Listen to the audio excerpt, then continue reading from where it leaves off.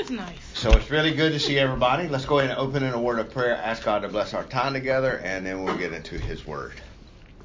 Most gracious Heavenly Father, it is truly a privilege and a joy to be able to come into your presence through the work of your Son Jesus and the power of your Holy Spirit, to study your Word and to grow in our knowledge of you and who you are and who we are in you.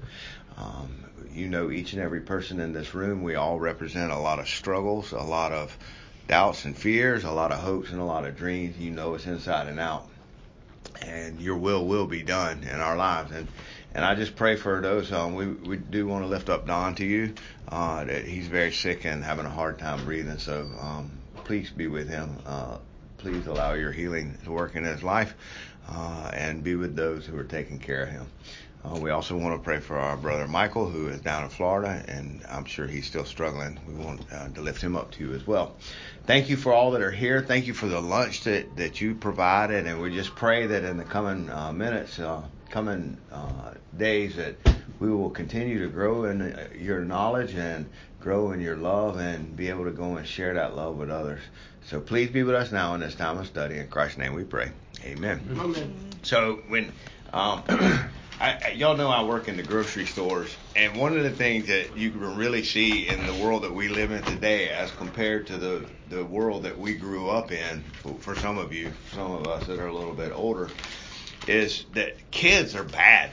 They've always been bad. We were bad too. But the difference was that my grandmother, if I was in the grocery store with her and she told me to be still, or stop grabbing those things, or I'm fixing to take you outside, you knew what was coming. You were going to get a beat, you were going to get a whipping, you were going to get disciplined, you were going to get reprimanded, and you took it serious. And one of the things that I've noticed about kids today, it seems like, now I don't know, this is maybe an overgeneralization, but kids are never told no anymore. They're never told, stop that, don't do that. They're never given any type of guidance through discipline, and it shows. It shows that they're bad. They tear up our store. They throw stuff around. They are constantly breaking things. They're constantly crying when they don't get their way. They're just unruly children. And the truth of the matter is we, as God's children, we often get unruly ourselves, do we not? And so sometimes we have to be told to be still. We have to be told to stop doing things our way and do it the way that God commands us to. We have to be reminded that God is a loving Father, and a loving Father disciplines His children, right? The Bible tells us that whom the Lord loves, He chastens or He disciplines. And the Bible says that if you are without discipline, then you are a bastard and not His child. God disciplines His children. So I want to start the class by reading a psalm. We're going to read Psalm 46, and then we're going to go back into our study of the life of Christ, and we'll be in the book of Luke today. So let's look together at Psalm 46. It said, God is our refuge and strength. He is a very present help in trouble. Therefore we will not fear, though the earth should change, and though the mountains slip into the heart of the sea, though its waters roar and foam, though the mountains quake at its swelling pride. There is a river whose stream makes glad the city of God, the holy dwelling place of the Most High. God is in the midst of her, and she will not be moved. God will help her when morning dawns. The nations made an uproar, the kingdoms tottered. He raised his voice, the earth melted. The Lord of hosts is with us. The God of Jacob is our stronghold. Come, behold the work of the Lord, who has wrought desolation in the earth. He makes wars to cease to the end of the earth. He breaks the bow and cuts the spear in two. He burns the chariots with fire. Cease striving and know that I am God. I will be exalted among the nations. I will be exalted in the earth. The Lord of hosts is with us. The God of Jacob is our stronghold. So just a couple of quick things that I wanted to note about this before we get into our main study today is the fact that the world that we live in is tumultuous, is it not? Our lives, our finances, our jobs, our family, our health, the health of our loved ones, the state of our country, the state of the world around us is constantly in an uproar. And we, as God's children, need to claim the promise and the fact that God is our refuge and He is our strength. That no matter what's going on in the world around us, God is there and He's got us. And He is going to take care of us. And one of the things it says, and one of the things I do want to focus on is that verse 10. If you have a King James Bible that you may be more familiar with it, to say, "Be still and know that I am God." But in the NASB, the translation I'm using, it says, "Cease striving and know that I am God. I will be exalted among the nations. I will be exalted on the earth." Another quick note in there, in verse 5, it says, "God is in the midst of her. She will not be moved." I know a lot of ladies who claim that verse is their verse, but it's actually not talking about women power and God taking care. It's talking about the city of Jerusalem, the mother city.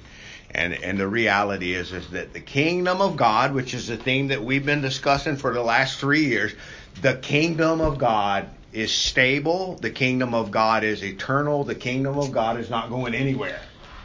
And it's being formed in us and around us at all times. And we, as God's children, need to rest in that comfort and that fact. No matter what's going on in the world around us, God's will is being done. I was thinking on the way over here today, we're going to talk today a little bit about prayer as one of the ways that God speaks to us, that we hear from God is in prayer. And the reality is, I hear people all the time saying God really doesn't answer prayers. And I can testify to that fact in my life. Did you know that God actually does not answer prayer sometimes? Sometimes He tells you no. And so most of the time in my own personal life, I cannot speak for any of you in this room, but most of the time in my life, all of the prayers that I've prayed to God that He has not answered has been because it was not His will for me. Like I was asking for things for personal sake, for myself. A lot of them were selfish requests. A lot of them were me asking for things that I didn't need or wouldn't be good for me. So remember we was talking about how parents have to tell their children no sometimes. Well, one of the ways that God answered our prayers is He says no. Mm-hmm. And we don't like that because we're children and we want what we want and we want it now. But this psalm is teaching us to be still and to trust God in no matter what. No matter what our circumstances are, we have to trust Him. And it's not easy, is it? It's not easy at all. So what do? We recognize that God is God, that God is in control, and that His kingdom is being established in us and around us at all times. And for us. And for us. That's exactly right. And so we need to recognize that God is God and He is in control, and we have to learn how to be still. Now, why is that hard? Why is it hard to be still? Because we think we can fix everything, or we need to fix it, or we need to do something to fix the situation. Okay. We were talking about this last night. We want to, because of sin, we want to impose our will instead of God having His will. We think we can do something to change things and affect that change. Okay. Anybody else? Why is it so hard to just trust Him? Because the world revolves around us. Okay. We are egocentric. In our fallen nature, it's about us, isn't it? Mm-hmm. That's very true. It's always about us. And so even in my prayer life, a lot of my prayers are about me. Have you ever noticed that? How many of you can honestly raise your hand and say, yeah, I had a friend at church ask me the other day to pray for them and I still hadn't done it. Right? Oh, yeah. Right? Because we hear people ask us to pray for them and we go, okay, I'll pray for you. See, and I try to do it immediately because I know I'm going to pray. Yeah, that's probably the best thing. Yep. The best thing is just to pray for them. Well, let me just pray for you right now. Because most of the I've gotten to where let's pray on the phone even because I'll forget. In the Bible, you pray Together, for others yeah. more than yourself. Yes. Now watch. Think about a child. A child is all about themselves. The first two words they learn is no and mine. Yeah. Like that's the first two, maybe dada or mama, but right after that it's no and mine. And no takes some time. Yeah. And so remember as a child, everything was about you. As a teenager, everything was about you. But something happens as we grow older and as we mature, or something is supposed to happen. And the thing that is supposed to happen is that we start realizing it's not about me. Right? Now, remember in our lesson... That's a hard concept anymore, to Sure. teach and to accept. It is not about me. And remember last week when we were together, we were talking about the Good Samaritan. And what was one of the concepts that Jesus was pushing on the disciples in that teaching? It's about God and others, not about me. So if God is at work in our life, if we are truly being sanctified, which means being conformed to the image of Christ, if I am growing in my Christ likeness through the power of the Holy Spirit, then it's going to be evidenced by my dying to self and living for God and others. It's going to happen. In the same way that a parent is finally going to learn at some point to put aside their desires for their child. Right. You see? And God showed us that example by sending His Son to die on the cross to save us. Yeah, Jesus showed that, Right. that example. He put Right. everything aside for us. And so we have to learn to trust Him, but our default position, our default nature is to trust in ourselves. Just like Lori said just a second ago, it's about what I need to do. Even the Philippian jailer, what did he cry out to Paul? What must I do to be saved? And what did Paul say? Trust in God. It's not about you, it's about Him. And so we need to learn to trust Him. We need to learn to be still and know that He is God. And so if you get a chance later this week, read back through that psalm and think about what it's saying. Every time I turn on the TV, every time I turn on social media, every time I talk to my mom, every time I talk to my friends at work, the whole world is collapsing. And everything is going to hell in a handbasket, if you will. But the reality is God's kingdom is going nowhere. And it's being established before our very eyes. And what does it look like with the kingdom of God being established? It looks like the world around us dying. Because His kingdom will come and His will be done on earth as it is in heaven. It's going to happen. And so we just need to learn to trust Him. So with that said, let's go ahead and turn back to our study of the life of Christ through a harmony of the Gospels. And we're going to go back to the book of Luke. We're going to be in Luke today. And we're going to work a little bit in Luke 10 and a little bit in Luke 11. So we just finished up the parable of the Good Samaritan, and we're going to be in Luke chapter 10, verse 38 through 42. And this is what it says.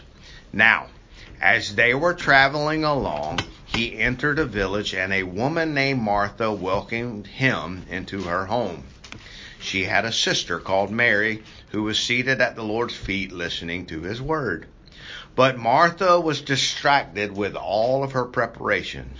And she came up to him and said, Lord, do you not care that my sister has left me to do all of the serving alone? Then tell her to help me. But the Lord answered and said to her, Martha, Martha, you are worried and bothered about so many things, but only one thing is necessary. For Mary has chosen the good part, which shall not be taken away from her. All right. So this is one of the first times that we're introduced to Martha and Mary. Who else is a member of Martha and Mary's family? Does anybody remember? Another important person? He died. He certainly did. And what happened to him after he died? Jesus raised him from the dead. Right. He rose him from the dead. He raised him from the dead. What's his name? That's alluding to. That's why I said he died. What is that guy's name? Oh, what is his name? Somebody come on. You know. Come on. No, I do know, but I do too. Yeah. You guys know. Yeah. Let me think. Who said it? Lazarus. There you go. Lazarus, come forward. And Jesus called him. So this is Martha and Mary and their brother Lazarus, his house. And what you'll find is in the ministry of Jesus, oftentimes he would pull up at Martha and Mary's house and stay there to rest and eat and to visit and to fellowship. So it says they were traveling along. He entered a village. Now, who is they? Who was traveling with Jesus? The disciples. Good. Now, that's very important for us to remember. What is a disciple? Someone who is under the discipline of a teacher, right? That's what a disciple is. Someone who's under. So, what does it take to be a disciple of Jesus? You have to follow him, right? Take up your cross and follow me. So they're following him. They enter a village, and a woman named Martha welcomed him into her home. Right? That's Do you something. think this is the first time? I do not know. This is the first time that Luke introduces them, but I don't know if this is the first time that they entered there. So Martha welcomed him in her home. So Martha is hospitable. Is that a characteristic of a Christian? Yeah. What does it mean to be hospitable, Jay? Nice. Yeah, be nice. Well, that Provide. Is, yeah, To provide to for our provide guests. for guests. It meant something more to them though back then. It meant you're under their protection. Yeah. You come into your house. Yeah, very much so. Yep. You were. I didn't know that. They took it seriously. I Yeah. didn't know that. Well, we remember the story a lot. What did he Right. do? He said, "I'll throw my daughters out to y'all before I'll let That's y'all hurt." awful. I hate that story. I know it's horrible. Yeah. But it was there's a guest host relationship, and as the Invaluable. host, you were responsible for the guests that were in your house. If y'all ever heard the story of the Iliad, Yeah. Homer. The reason that the whole war started was because there was a violation of the guest host relationship. Between Troy and Sparta. Yeah. Yep. Yeah, you went. So it was very important that you take care of your guests. So she invites him into the house. Now, it said she had a sister called Mary who was seated at the Lord's feet listening to his word. Right? What does it mean to be seated at the Lord's feet? Submissive. Okay, there's an expression of submission there, right? Very intent, very, sitting there and listening. Oh, is it like when we sit in the front row at church? Yeah. Yeah, you're sitting under Terry's feet. Oh, very much so. So You're learning. my dog is very much like that. Like when I sit at my desk, she lays her head on my foot because she knows if I get up that I'll wake her up. You're not going anywhere without her. I'm not going anywhere without her. So Mary is very attentive to what Jesus is doing. What do you think Jesus is doing here? Teaching. Yeah. Is that what it says? Right here in my book it says, talking about Mary and Martha, says Martha was the industrious, concerned about detail, while Mary was the contemplative one, treasured sitting at Jesus' feet, listening to him teach. Okay. Listening to his word, right? That's what it says in verse 39.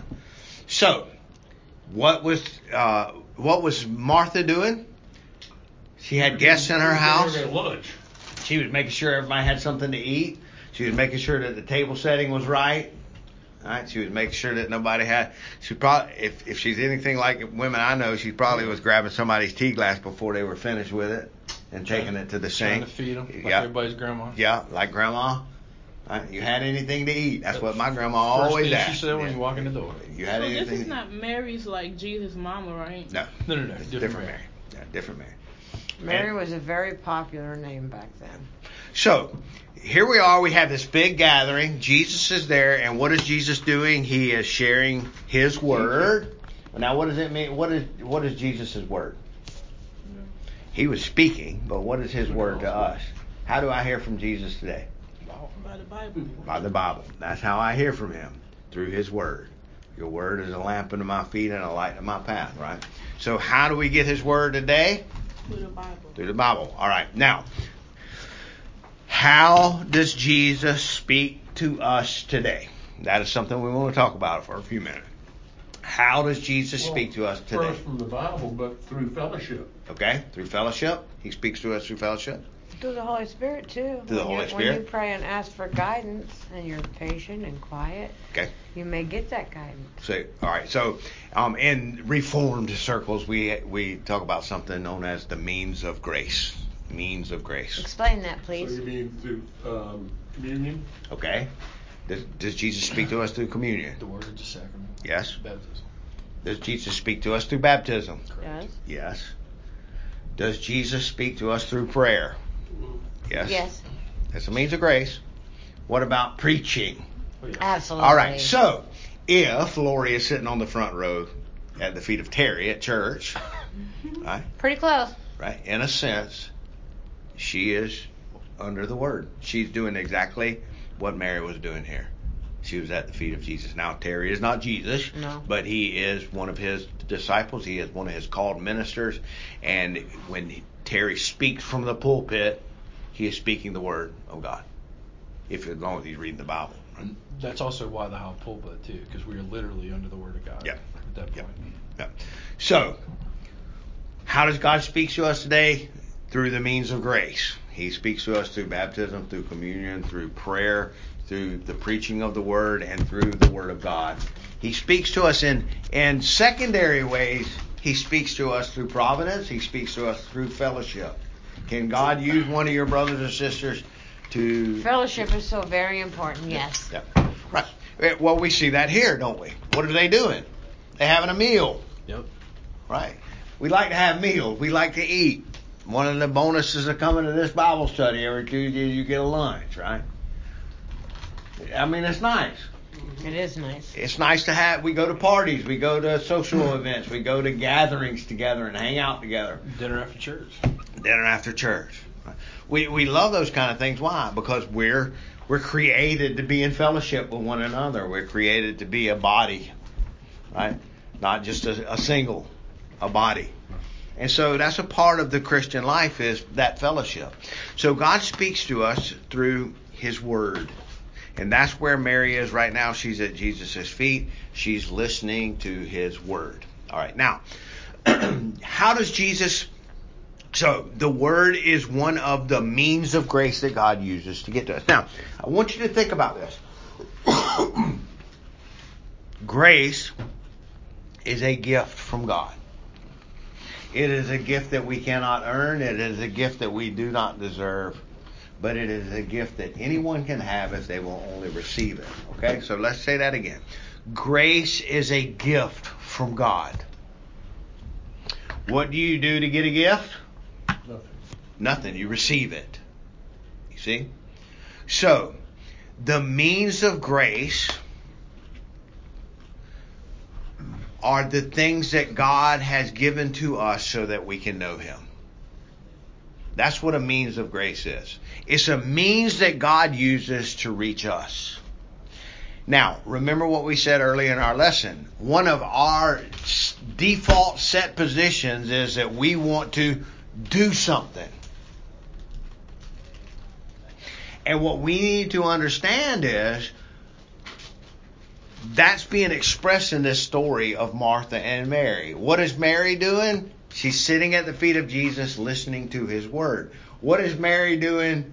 She's trying to do something. You mean Martha? Martha. She's trying to do something.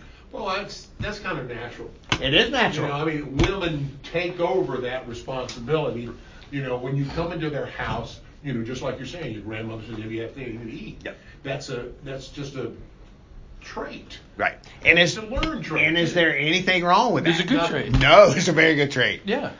There's no place in the world that a grandson would rather be than a grandma. Grandma's. Because I remember when I was a kid, my grandma used to give me a peanut butter, jar of peanut butter and a butter knife and a box of vanilla wafers. There you go. And I would sit down on a Saturday evening and watch Lawrence Welk, God help us all. And right, Lawrence, right, and It right was after a Hee good Haw. and Hee show. Haw, Yeah. Hee Haw. And I'd Yep. sit there with that box of vanilla wafers and eat vanilla wafers and peanut butter till I That's right. popped. But my grandma always made sure there was vanilla wafers and peanut butter in her house and a big glass of milk. See? And so we love grandma, and because she provides for us, she gives us comfort. But we need to understand that God has given us these means of grace for our comfort. He has given us His Word. He has given us prayer. He has given us baptism. He has given us communion. He has given us the preaching of His Word as means of grace. These are the things that God has given to us so that we can know Him. And what we need to understand is the moment that I turn around and focus on what I'm doing to get to Him is the moment it is no longer a means of grace, but a means of merit. This is what I'm doing to earn or know God. When we turn it around on its head and make it the steps that I use to get to God, it's no longer a means of grace, it's a means of merit. So I want you to think about Martha and Mary. Martha's busy, busy, busy. Mary is sitting at Jesus' feet and listening to His Word. Now remember, just last week in our lesson, Jesus told us about the Good Samaritan. And the Good Samaritan did some things, didn't he? Mm-hmm. He saw the man on the side of the road. He recognized that he was in need, and he provided for his need. He put him on his donkey. He took him to the inn. He bandaged his wounds. He did things. But they were expressions of God's grace for this other man's life. And so this Samaritan was taking the things that God had done for him and turned around and was sharing them with others now. So it's not like I can just be a Christian who just sits on my hands and does nothing. There are things required of us, are there not? If you're truly saved, that is very difficult to do. Yeah. To just sit on your hands and do nothing, because that's not where our heart is. Our heart is God and others. And at the other end of the spectrum, the Samaritan wasn't doing anything to earn any kind of grace. He was just passing on what God had done for him. Like you Good. said. All right. So we get that. So what is a means of grace? A means of grace are the things that God has given to us so that we can know Him. And let's talk about how God gets to us through these means of grace. So number one, what do we say? The Word. Mary is here. She's sitting at Jesus' feet. So how do you, as a child of God, use the Word as a means of grace? How do you do that? Study. Study to show yourself approved, a workman that needeth not. Say that again? Study to show yourself approved, a workman that needeth not be I ashamed. don't know if it shows me I'm approved, it shows me I'm a sinner, but, Be in church. Yep. All right. So how do we, as children of God, use the Word of God as a means of grace? The Word of God. Now, going to church would be under the preaching. Sitting under the preaching, yeah. So how do you... Give me an example of a way that you as a child of God can use the Word of God to grow in grace. Dave said it. Study. All right. How many of you in this room read your Bible every day? Don't raise your hand. Don't brag or boast. No. But I'm asking you as a question for you to ponder. Are you in His Word every day? Not All right. every day. I use the example a lot of times that it is very easy for me to sit and watch a Netflix series. Like I can binge for 18 hours on something on Netflix, right? I literally have sat and watched a whole series in one day, like 18 hours of binge watching a show on Netflix. But how many of us have binged on the Bible for 18 straight hours? Right? Well, let's just make it a little more reasonable. Most movies are 2 hours and 10 minutes long. How easy is it for me to sit and watch a movie? Is that pretty easy? Oh, yeah, it's very easy. But how easy is it for me to sit and read my Bible for 2 hours? That's not as easy, is it? What happens when we try to read the Bible for 2 hours? But you can involve yourself in learning other than just reading. Reading can become tiring, whereas in this environment, we are learning. Okay. Well, also when you're watching television, you turn your mind off. Your mind's not engaging like it does when you read. When you read something, it takes effort, and you're reading that. Right. And then on top of that, you need to learn what it says so that you can apply it. Okay. So then you got to figure that part out. So what happens when I take my Bible and try to read it? What are some... You get distracted. To get distracted. Now I want you to look again. Yep. In verse 40. 41, Can I 40 ask and a 41. question? What do you think about this series, The Chosen? I mean, is that, as I don't like to watch. You're trying to or read- distract me, Lori. No, I'm not. You're but I getting don't me like off to- task. I don't like to read or watch something because it sticks in my head, so I usually ask a godly man their opinion before I do it. Say that again? The Chosen Like if I is read a very okay. So here's my opinion about the Chosen. First of all, it's written by Mormons. Oh, it is. All right, so it's going to have some heretical teaching in it. Okay. And number two, this is my concept on anything like that. If the crowd is running to it, then Jesus is probably not in it. Okay.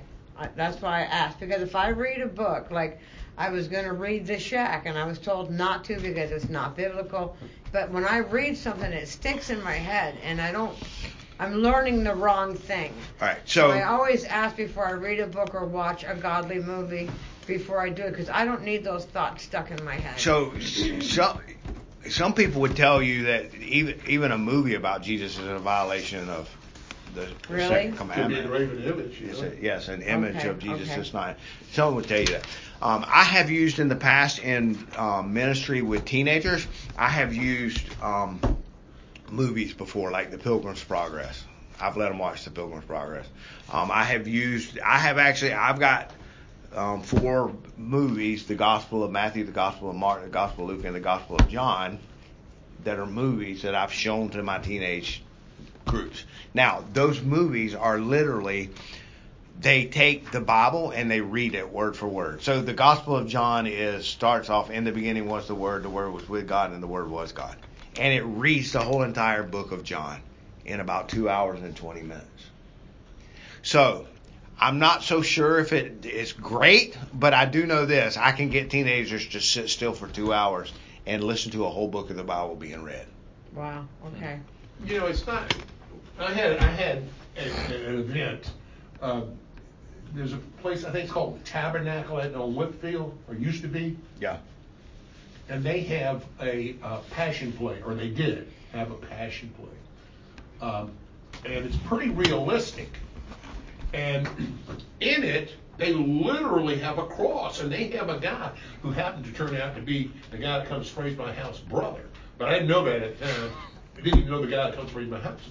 But the point I'm trying to get to was that was a conversion period of my life. Not that a whole life is not a conversion period, or not that I'm out of it now.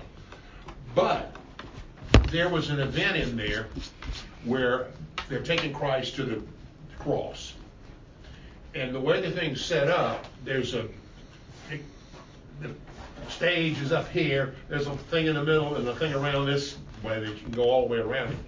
I was sitting on a chair, aisle seat, and and Christ is coming along, and a guy, and I swear, think it's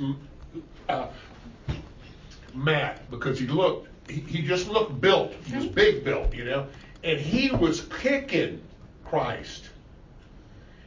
And I wanted so hard to get up and slug this guy. There's not me. No. I was raging and crying, and I said, this is not audience participation. Okay. But there was a movement in me, and that was caused by that. Yeah, So, it's an emotional response. yeah. Okay. So when it comes to those things, Lori, again,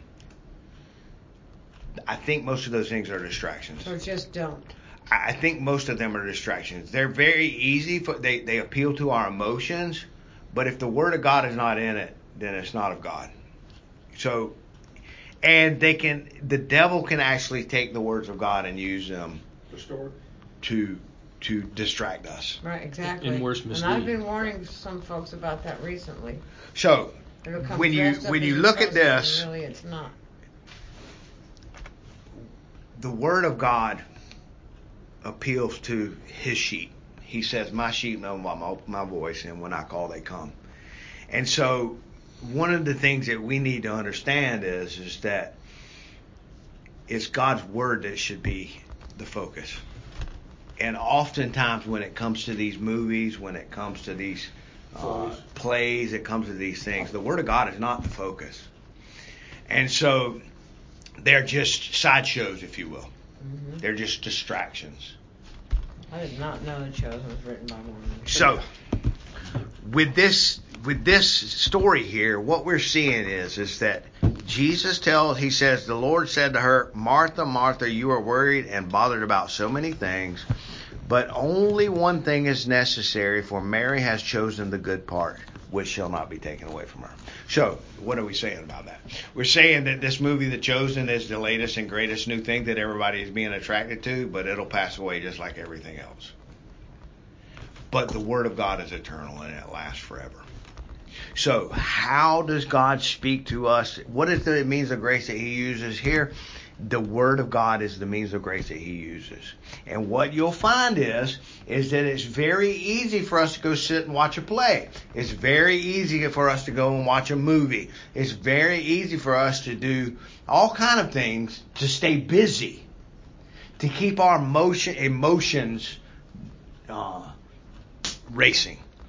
But when it comes to the Word of God, when it comes to studying and knowing His Word, it's not as easy for us to do that. We are very quickly distracted away from it.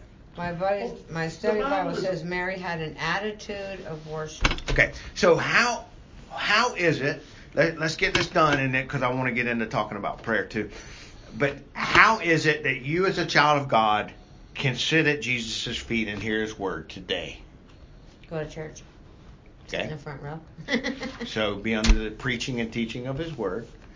And how about, Dave, you said reading and studying the Bible. All right, are we doing that today? Are we studying the Word of God? Yes. So we are growing in our knowledge of what His Word says. You as an individual, how many of you have a Bible reading plan that you use? We have one. All right. Okay. So every year I read through the Bible. And I use different reading plans, and I use different translations of the Bible every year. This year I'm using the Legacy Standard Bible. Last year I used the NIV. I've used the ESV, the King James, the New American Standard Bible, the Geneva Bible. Like, I've used different translations every year to read through. How is the Legacy doing? It's all right. Yeah, it's an NASB. Yeah, it's an NASB, and they put Jehovah or Yahweh instead of Lord in the Old Testament. Okay, it's fine. It's a good. It's a good translation. What version is that? It's called the Legacy Standard Bible. It's been put out by MacArthur's people, by the folks out there at Grace Community. And it's just a translation. Basically, what they do is anywhere in the Old Testament where it uses LORD in all capital letters, which is what our Bibles do now, it'll just use the word Yahweh. The name of God. And so it's a decent translation. I'm enjoying it so far. But the point being is, the point I'm trying to make here is this. I'm spending time in God's Word every day. I'm doing it, and I'm encouraging others to do the same. Have you read your Bible today? Did you read your Bible this morning before you came to Bible study? Okay. All right. Well, I'm not condemning you for that, but what I'm saying is, how many distractions are we focused on during the day as opposed to God's Word? Like, that's the contrast between Martha and Mary. Martha is busy about all kind of stuff. I'm going to give you an example of that for this morning before I came to Bible study. Before I came here today, I have several things that I read every day. I have a reading plans that I read in my Bible reading plan. I have some books that I'm reading in 1 year. I have some books I read in 8 weeks. And altogether, I try to spend about 3 or 4 hours a day reading and studying God's Word. I try. I don't get it done every day. But this morning, when I sat down to do that, I looked outside and noticed that my bird feeders were empty and that my bird bass needed to be cleaned out and needed some water in them. So I went out there and changed the water in the bird bass. I added some feed in the bird feeder. Then I came back down and sat down and realized that I had not had my first cup of coffee yet. So I went and got my coffee cup and I had my cup of coffee. And then I sat back down and I looked and noticed all the dust on the floor and decided I needed to clean the floor up and sweep the floor. And so what am I doing? It's so easy for me to procrastinate and be distracted and find all kind of things to do except for what I'm supposed to be doing, which is study His Word. Right? And what I forget is this. I get to work sometimes, and I work a 10-hour shift, and I'm aggravated all day that I'm at work, and I can't be at home studying and reading. But the reality is, if I was at home, I probably wouldn't be studying and reading. I'd be doing something else. But is work something that I need to do? Yes. I need to earn a living. If I don't work, I don't eat. That's what the Bible tells me. But I get to work, and then I get resentful at work that I'm not able to read my Bible, when in reality, it's not work that's keeping me from reading my Bible. It's all of the opportunities that I have when I'm not at work that I could be doing it, that I do something else. There's all kind of distractions out there when it comes to the Word of God. And that's what this little story is teaching us. It's teaching us that Mary chose the important thing. She sat at Jesus' feet and she learned from Him. And Martha was distracted by all kind of stuff. By what? Her duties. What she thinks are by worldly things. Worldly things, necessary. Are the place settings right? Yeah. Are my guests being taken care of? All of those are important things. They are important. But what did Jesus say? Mary has chosen the good part, which will be forever. Like I can promise you this: if I leave my house, there's more dust going to gather, and the bird bath is going to get dirtier, and the birds are going to run out of seed. But God feeds the birds. I don't have to really worry about feeding the birds. Like God's going to make sure they're fed. Don't you think sometimes He uses us to take care of His other creatures? Yeah, well, He certainly does. But the good part is the thing that lasts forever. What lasts forever? The things of God, the kingdom of God. The Word of God lasts forever. And so I need to make sure that I'm focusing on the good part. So, again, I want to look at all of the different means of grace and the story of Martha and Mary. So, number one, the Word of God. Number two, the preaching of the Word. That is a means of grace, is it not? Yes. So going to church and listening to the pastor preach is a means of grace that God has given us. Can I get distracted at church? Absolutely. Are there other things that are there things that people are doing at church that are a distraction? Yes. And their Sometimes kids. I could just Give me an reading example. in the Bible. Just keep on The reading. kids. Not minding their kids in Yeah. the pew in front of you. Okay. It's a distraction. Yeah, that can be a distraction. And Right. you sit there and think, gosh, felt my kid. Yeah. Right. And your kid has probably ticked somebody off. Doing in the same past. thing else. Yeah. All right. So, can we get to church and find all kind of things to do besides Yeah. besides Yes. worshiping? Absolutely. Yeah, we can get busy. Most of you in this room go to a Presbyterian church, and I can tell you from attending a Presbyterian church for 5 years, and my Baptist family is no more less guilty. Can we form a committee and figure out something, like make a plan, get a plan in place? Like About anything. yeah, for about anything. Like, can we sit and discuss for 30 minutes what we're going to serve at the luncheon next week? Like, you see what I mean? Like, there are all kind of ways that we can get distracted from doing what the thing that's going to last forever. What's going to last forever? The Word of God being proclaimed, the Word of God being But fulfilled. that is like for getting the lunches and the people together for the fellowship is a godly thing to do. No doubt. And Martha here had set the stage for them to come there. When Jesus went, he knew he was going to have a place to rest. All those people went there, and you have to hand it for Martha. She kept a clean house. She was Clean the house, hospitable. and she was ready to serve them something right. to eat and drink. She was hospitable. That's She right. was. Is Jesus chiding her for asking him into the house? No. Is Jesus chiding her for having a nice meal? No. He was saying what was more necessary. He was showing what was more important.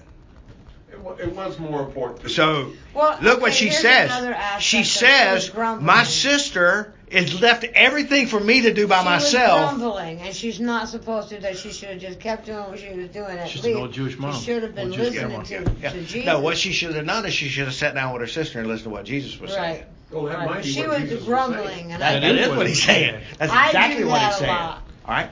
And so, instead of me looking at myself, instead of me looking at social media while I'm at church, because they have Wi-Fi at church now, so you can get on your social media No, while we're you're at supposed to be church. on our phones. Or right, I That's can't. why they got an airplane I'm mode. sitting right under Pastor. I can't Phil. tell you the number of times that I've been. I don't bring my iPad to church anymore because I can't tell you the number of times I've been at church and one of the pastors or an elder recommended a book or something, and I went straight to Amazon to make sure either I had it on Kindle or Logo or how much it costed for me to buy a copy of it. Like, you know, that's a distraction. I chased a rabbit instead of listening to what the preacher was saying. Right. I went after a book that he had recommended. Yeah, I mean, I'm guilty of doing that all the time. Or we're singing a song at church, and then I Google the author and see if I got it on my Apple Music. Like, if I got that album in my music collection. Like, it's very easy to get distracted when it comes to studying the Word of God, and it's very easy to get distracted when we're sitting under the preaching of the Word of God. Children making noises. Right? Now, listen, I'm a part of a church, I think y'all are too, where well, I don't know if the Presbyterian church does it or not, but we at our church, all the kids come to church. Like, even the little ones that cry and scream. Like, and there'll be kids down there on the floor, like, playing with toys and coloring and doing things like that. Yeah. That I never grew up in that when I was a kid. My mom would have grabbed me by the ear and pulled me up. Yeah. And said, no, Right. you're not. So I don't know whether I agree with just letting the kids do whatever they want to do. I think they should sit there and get their leg pinched if they're not paying attention. Yeah. But that's just me. Like that's. So we do it There's ours. a point in the child's development that they're too young to learn that. Kind of stuff. I don't know. I mean, really that's don't why they have know. Nursery. I mean, I can tell you this. As a kid, I can remember being at church and sleeping on my mom's coat. Like my mom used to wear a fur coat all the time. I used to get pet that coat and sleep on that coat while I was in church. Or my granddad, who always smelled like peppermints and Aqua Velva, or Old Spice or whatever. I can remember sleeping on his shoulder in church as a little kid. But I can also remember a lot of the things that were preached in that church. I was about while to I was say, doing I that. remember the doxology from when I was little Yeah. over at Hull Presbyterian. Yep. I mean, we did. I Yep. just remember all the church Yep. service and the whole church order my whole life. Sure, it's impressed upon you. Do you know how hard it is for me to say? So we just did the Apostles' Creed last week at our church, and at the Baptist church, the Yeah. Apostles' Creed is a little different than it is at the Presbyterian church. Yeah. Right? We say in the Methodist church they say he descended into hell. We say he descended into the place of the dead. At the Presbyterian church they say we believe in the Holy Catholic Church. Right. At our It's universal. the Universal Church.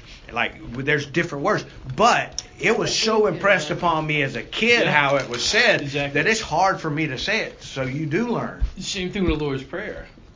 We went with the whole transgress against us, right? That was the whole thing. And now in modern translations, it's a little different. Okay. I remember that Yep.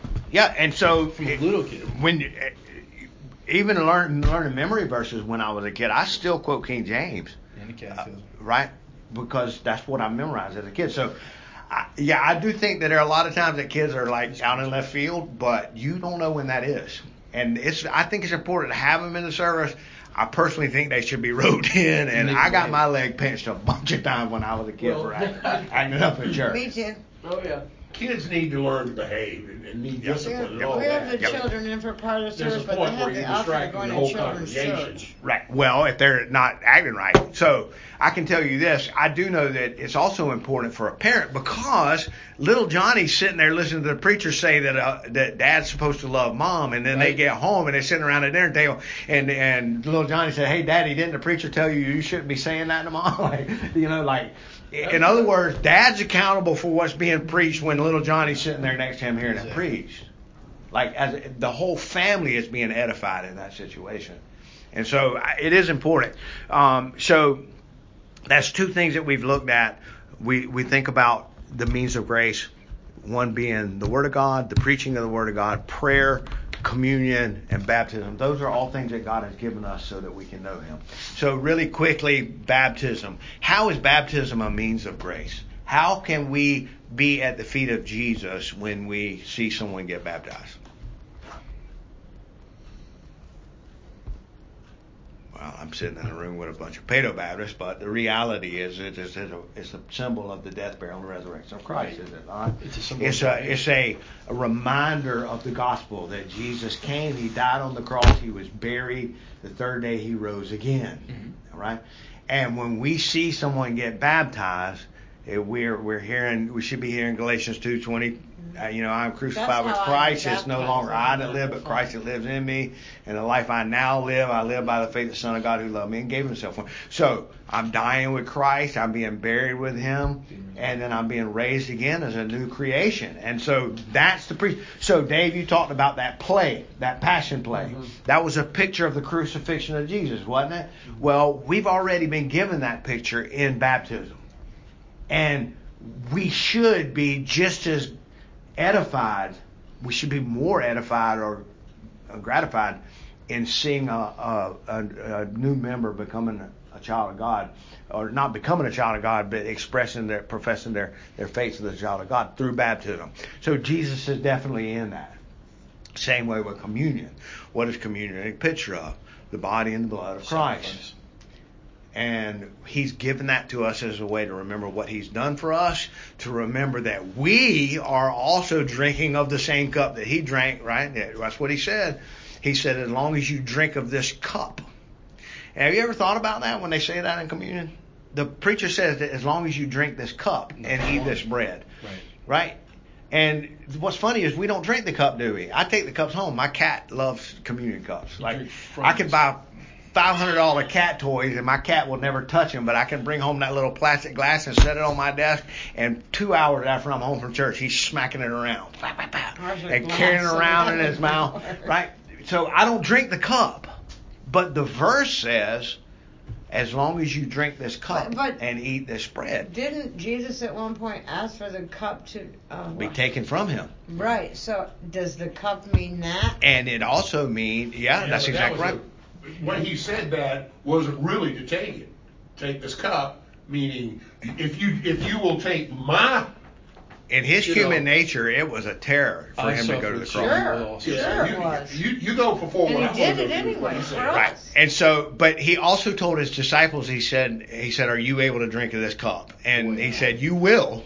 Right now you're not able, but you will. And so the cup is a picture of the death to self, the death to the world, the willingness to follow the Father in obedience, the suffering and the pain involved with being a child of God.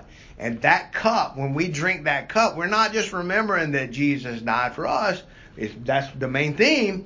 But we're also remembering that we're now to die to self and to live for Him. Because before we drink the wine, what are we supposed to do? Confess our sins, right? We're supposed to die to self. For a lot of us in addiction, drinking of the cup is way better than what we've been in. I mean, even some folks, it might be hard to sacrifice. We didn't have anything to sacrifice. We were living in the gutter. I mean, just the privilege of being amongst God's people and being able to drink from that cup and eat that bread, and the gift of faith brought me out of such a dark, horrible place. And a lot of us addicts are coming out of that place. So for me, it's a privilege and a gift. Sure. And the reality is that baptism speaks that same message, doesn't it? Because you died with Christ, were buried, and now you've been raised again a new person. So you left that old life in the past. Whatever comes at me now is still better than what I faced back these then. are all things that Jesus has given us, that God has given us, so that we can know Him. And what this lesson is teaching us is to rest in those things. Be still and know that I'm God. Rest in His Word. Rest in at my church, I'm thankful we have communion every week. I love it. We do it every Sunday, and it's beautiful. The cat loves it too. Yeah, you better believe the cat loves it. I'll bring home a cup every week. And at our church, the way that we do our communion is they start in the back, and everybody gets out of their chairs, and they come forward in front of everybody else. You see all of the people who are professing believers, and all of those who say that they are walking with Christ, they come forward, and you sit there, and you see all of your brothers and sisters go before you, and they take that cup, and they take that bread, and then we sit down, and we all take it together. And it's a reminder every week. Both at the same time? We take them both at the same time, and then go sit down. And it's a lot faster than having the elders come around, pass around. It really is. And the other cool thing is that the women in our church bake the bread every week, and they have a recipe. It's unleavened bread, and it don't taste like them little crackers with the cross on them, but it tastes like real bread, but not tasty bread. It tastes like untasty bread. And they use real wine at our church, God forbid, and they have some grape juice on the outside for those who want to refrain from drinking wine. But I look forward to that every week. And the reality is there's a lot of conviction that goes on in my own life. When he finishes that sermon, he says, okay, now we're going to turn to the table. And now it's time for me to think about all of the times this last week that I failed him. That I've given in to my lust, that I've given in to my own desires, that I've given in to my sinful nature instead of walking with Him. And it's a reminder every week for me to bow my head and say, God, I'm thankful that you had mercy on a sinner like me, and please give me the strength and willingness not to walk the way that I have walked, and help me to walk closer to you. In our church, when the elders, like you were talking about, when those men come down and line up to bring it to us. For me, I'm so grateful that those men have chosen this role to be there for us when we need them, to watch over us, protect us, guide us. So for me, seeing the elders come down the aisle and do that for us is really quite moving. And I wouldn't have it any other. I mean, I wouldn't want it. There's a plenty of leadway in yeah, I love that part of it though. But communion itself, being a means of grace, is like you said, it forces us to reflect. Yes. On sin. Yes. And every week, if you do it every week, again, it's a weekly reminder. And again, I want to say, so a couple of things that I want to take from this lesson we learned today. Number one, we be still and know that He's God. We trust in Him and rest in His work, not ours. He has given us these means of grace to do just that. When I start making my Bible study a labor or something that I'm using to puff up my knowledge of what I know, then it stopped being a means of grace. Then it's a means of merit. It's me doing something. It's a distraction.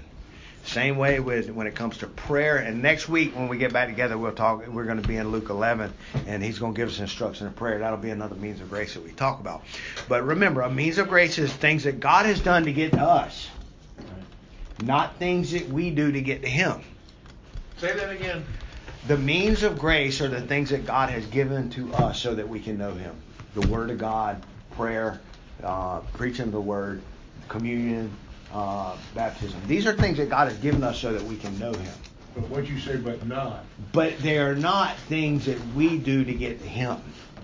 Oh. Because grace is a gift, and if it's a work, if grace is something that I work, right? Then it's a merit. Then it's no longer a gift. It's a merit. It's something I'm earning. So when I start taking my Bible study, my prayer, my going to church and listening to the preaching, my taking communion, when I start using those things and an attitude that I'm doing this to get closer to God, then it has now changed from a means of grace to a means of merit. I am no longer being still and knowing that He's God.